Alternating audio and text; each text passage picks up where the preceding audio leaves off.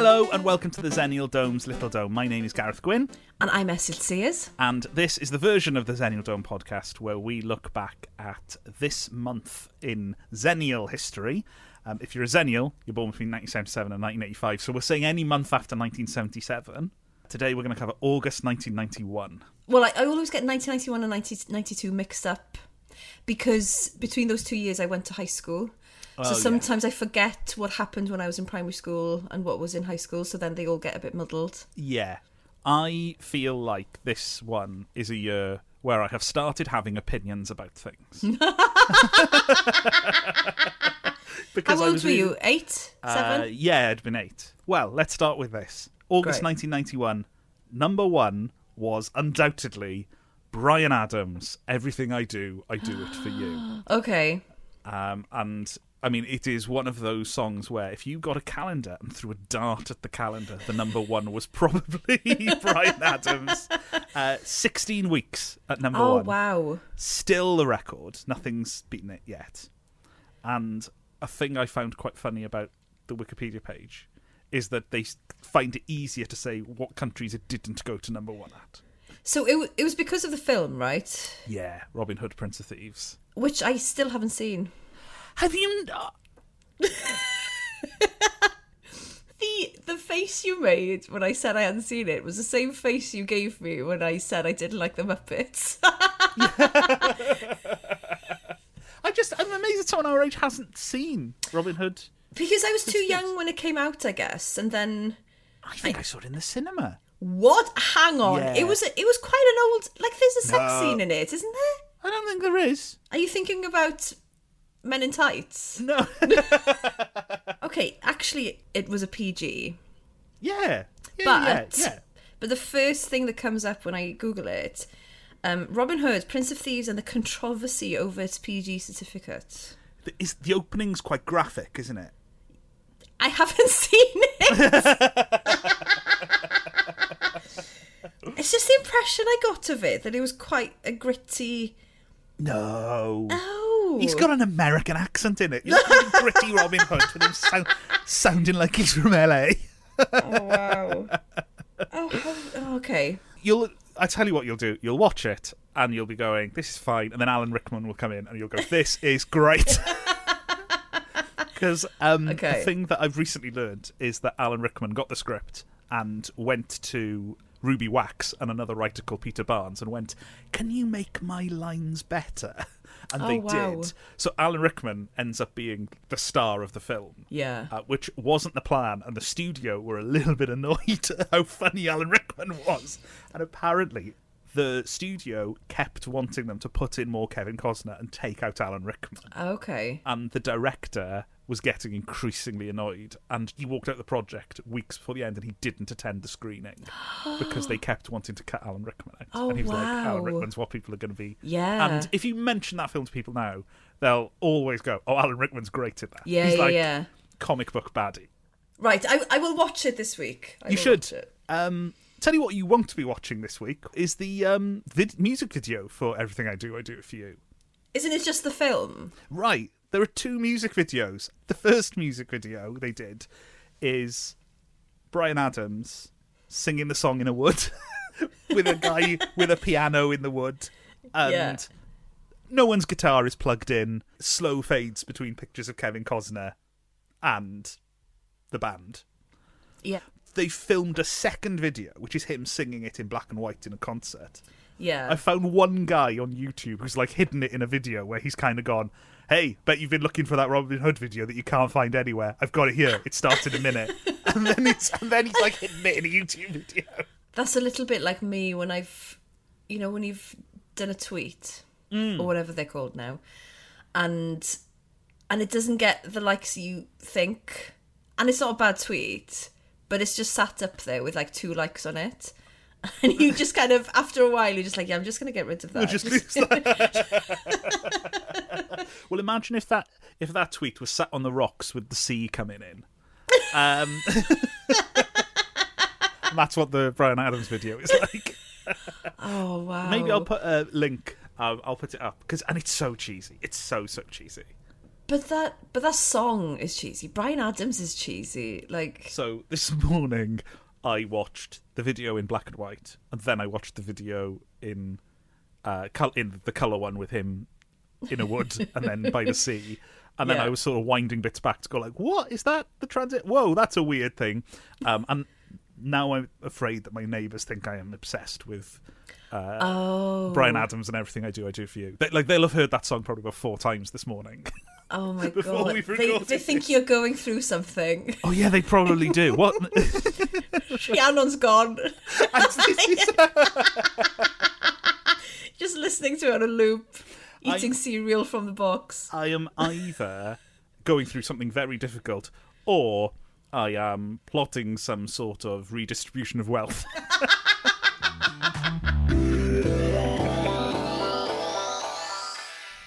The next thing on the list is something that, at the time, probably went under the radar, but with hindsight, ended up being the biggest thing that's probably happened in our lifetime, because it was in August the 6th that Tim Berners-Lee announced the World Wide Web and basically gave it to the world. Oh. So the first website was made public on August the 6th, 1991, which is info.cern.ch. I've sent you a link to the first website. Oh, to the site. Oh, cool. Yeah, Okay. so you can go and you can see what kicked it off. Oh, do you know what, though? Having that, it's just a white screen with a list of links. Hang on a second. Even that on its own, because there's no photos, it's just one text. Yeah, but they've archived this website, so you can go to the website and click around like it's a National Trust property. You can just sort of look around. But you know what I really like? Because they have gone, this is the first website. If you go to people and then go to the list, Tim Berners-Lee's phone number and email address is just listed. No. I don't think that's his phone number anymore, because I know he's changed offices. And I know he's changed offices because whoever goes into Tim Berners-Lee office gets really pissed off about the fact people keep coming and taking photos. Oh, because wow. it's where the first website was programmed. So if you go to work in CERN and get his office, it's actually a bit of drawing the short straw. It's like having a plaque saying Charles Dickens lived there outside your house. Well, your house is going to get photographed every day. But also at the time, they couldn't have had any idea of how it would explode. Surely. Like maybe they had an inkling of the possibilities tech-wise and stuff like this, but the way it has affected people's lives, the way that we cannot be away from our screens anymore. It's really funny to see old websites where they say things like, "Hi, I'm interested in pottery and red dwarf. Why not email me and we could be friends?" And they're like, and now, do not give any personal information on yourself online. That sounds really nice though, doesn't it? Just a really nice global community of people who share, common interests, and everyone's happy, and we've got world peace. Yeah, do you know what? I'm looking here at the list of people involved. Most of them have got, here's my phone number, here's my office number, here's my email, and then there's 2 people at the bottom who are like, nah, I'm not giving any details. Jonathan Streets has seen what's coming round the corner. He's an enigma. Meanwhile, Tony Johnson opens with his full telephone number. Do you remember the first website you visited? In mid-Wales, there was a cafe and the person next door had the internet, and so they would charge you £10 an hour to come and use the internet. And I remember me and my cousin going there and him just wanting to look up Toy Story. Right. And I remember you paid 10p for a printout, and I remember us just leaving with printouts of the Toy Story website. Oh, So that's my main memory of seeing the internet in its earliest incarnation. that's really sweet. What about you? There might have been something else before this, but what I remember vividly is, so my dad worked at the university in Aberystwyth. They had the internet, I think on one computer or something, and while he was locking up and stuff, I would sit there and I would just I would just look up American recipes. And it was like coming across a baked cheesecake for the first time. And then printing them out. There was an odd thing with the internet, but I did the exact same thing. If you go to a website you like, I like this, I'm going to print this out. Yeah, like you still needed that physical copy. You still needed something tangible from it. That internet cafe in mid Wales, I remember leaving with printouts of things that I wasn't really that interested in, but I was like, oh, well, now I've seen this, I should print this out so I know I've seen it. Yeah, this is huge. This was a big moment. Big one. It's a big one. Did they make any money from this? No, famously, Tim Berners-Lee decided to gift it to the world. Tim. Come on. Because how much money would he have now? Like, I don't know, but there was certainly a thing of, no, this is something that will help the world. And he's very involved still in projects to do with how the web grows and how to keep it in a way that everyone can use it. I can't identify with people like that. I imagine he's done quite well from being the guy who invented it. It's a bit like Jimmy Wales. He makes no money from Wikipedia. Yeah. But he sure gets asked to talk about Wikipedia a lot.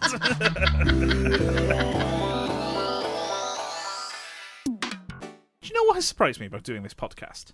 The royal family comes up more than I would have thought. Really? I mean, maybe it's just because we've done the summer months, and when the papers are scrabbling around, it's like, do you want to know when to Prince Andrew's stag do? But this is about... Right, I'm going to struggle to call him Charles III, because he's been Prince of Wales too long, is the problem. Yeah. But when he was Prince of Wales, he quit a job. He was patron of Scotland's National Museum, and he quit over a competition to design the new building. Because... So are you aware of the fact that King Charles hates modern buildings? No. Oh, right. So... This is like one of his things. Really? Yeah, he loathes... hang on a second. No, there'll be a list of at least 20 things I could tell you about him that are more well known. Oh, he loathes modern buildings. He absolutely hates them. Okay, hit me. So what had happened was they redesigned the National Gallery in London, and he called the redesign a monstrous carbuncle. Right, okay. And this, set him on a collision course with the architectural establishment. Right. Because King Charles basically wanted all buildings to look like they were made... I think he just wanted all buildings to look like they were made in the 18th century. Right, okay. And at the time, people were like, no, you could do, modern things with glass and concrete and things like that. And he hated it. Hated it. It came to a head in August 1991... He's a patron of Scotland's National Museum. They were doing a competition to design a new building. The winning entry ended up being 5-storey stone building. It's in Edinburgh. You've probably seen it. I'm in Edinburgh at the moment. I have been to that museum so many times, especially when my kids come up. It's a great museum. Well, King Charles quit the job over the competition because it did not allow for public consultation. Oh. And... a statement from Buckingham Palace said too much weight had been given to the opinion of so-called experts. Whoa. Yeah. That's a very Trump statement. Well, it's the Michael Gove thing, isn't it? Yeah. It's the... Yeah. Although I have to say, I kind of agree with him on it going to public consultation. I don't know what's wrong with that. Because it's quite a significant building. You want Scottish people to have a say on it, I would think. I would assume, given what I've read about him, that he wanted to go to public consultation in the hope that people would agree with him. But yeah, so something won. It ended up being opened by the Queen because she didn't give opinions on buildings. And when he has visited it, he has refused to comment on the building, and the building did win a prize for best one of the best building of the year by the Royal Fine Art Commission Trust. But then I remember reading a thing, and I was like, "Oh yeah, of course." Is that the thing is about King Charles is that he has never used a building like a normal person. No. So, for example, I really like a big building like the National Theatre in London because it's big and empty and you can work there without buying a coffee because it's huge and they can't Right. tell. Okay. But you can see doors from... So it's the sort of thing where when they need to get, I don't know, 1,000 people in to see Kenneth Branagh, it's really easy because there's doors everywhere. It's big and it's that sort of brutalist thing, which I'm a big fan of. Whereas King Charles doesn't like that because he likes buildings with small corridors where people can be in a line and you can shake hands with them in order. But that surprises me a bit though, because he seems like, because he's always been keen on things like organic farming and stuff like that. Like if he feels like maybe he would have been more progressive about stuff like this. Yeah, but obviously not. Well, there's a really odd thing as well, which again I am, because I'm quite fascinated by this odd thing about his character and how it affects us, because one person not liking a building shouldn't be in the news. Yeah. But because he wrote a book called A Vision for Britain or something like that, about his thoughts on architecture. You can say to someone like him, well, if you know so much about architecture, why don't you build somewhere? Forgetting he's the richest man in England, and he can, so he did. So there's a town called Poundbury, which is currently being built based on his obsession with what buildings should look like. Really? Where's that? It's in the south of... It's in Dorset, I think. And Okay, he's paired up with an yeah. architect who agrees with him, called Leon Cryer, I think. Okay. And they're building a town called Poundbury, which sounds like a joke name. Yeah. It's like, okay, mate, your face is on the coins. Oh, oh wow, yeah, because I'm looking at photos of it now. And it looks weird now, because I don't know... I wish I'd seen it without knowing the background to it. But it looks like a set, I think. It does look like a set. It looks like a cheap American film where they've gone, build a British town fast. Yeah. And they haven't quite got the eras right. No, it's like very it's a real odd. mishmash of different... It's one of those things, that uncanny valley thing where it's wrong, but you can't work out why, so it just ends up being creepy. Yeah, I'm quite keen to go there to just see what it's like inside King Charles's brain. Walk around. Oh, when people just have too much money and time on their hands, it's like just build a town. In some ways, I'm quite glad that he's got a little area where he can build a town and then open it and go like, "This is what I meant," and everyone can go like, "Oh no," and they will. So that was August 1991. I feel like I've learnt a lot. If you want to get in touch, our email address is thezenialdome@hotmail.com, or you can tweet us at thezenialdome or Instagram at zenialdome. Also, I tell you what we never say, and we should say. Okay. If you like this podcast, can you just mention it to other Zenials? that would be quite handy. If you know anyone who's really into Bryan Adams, everything I do see you. There'll be someone. There's always someone. Yes, we never mentioned this, but yeah, you are able to if you can leave us a review, rate it, or tell us about the podcast. It's very helpful. So please do that. It's very much, considering that we lived through the digital revolution. Yeah, it's really funny. I find that this podcast does really depend on word of mouth. Yeah, I think we are very much of the Tim Berners-Lee. Just put it out there and just have it sitting on the internet and want people to stumble over it. Yeah. So yeah, if you could do that, that would be great. We will be back next week and we'll be in September. We'll be there with our first September episode next week. So we'll see you then. Thank you very much for listening. Goodbye. Bye.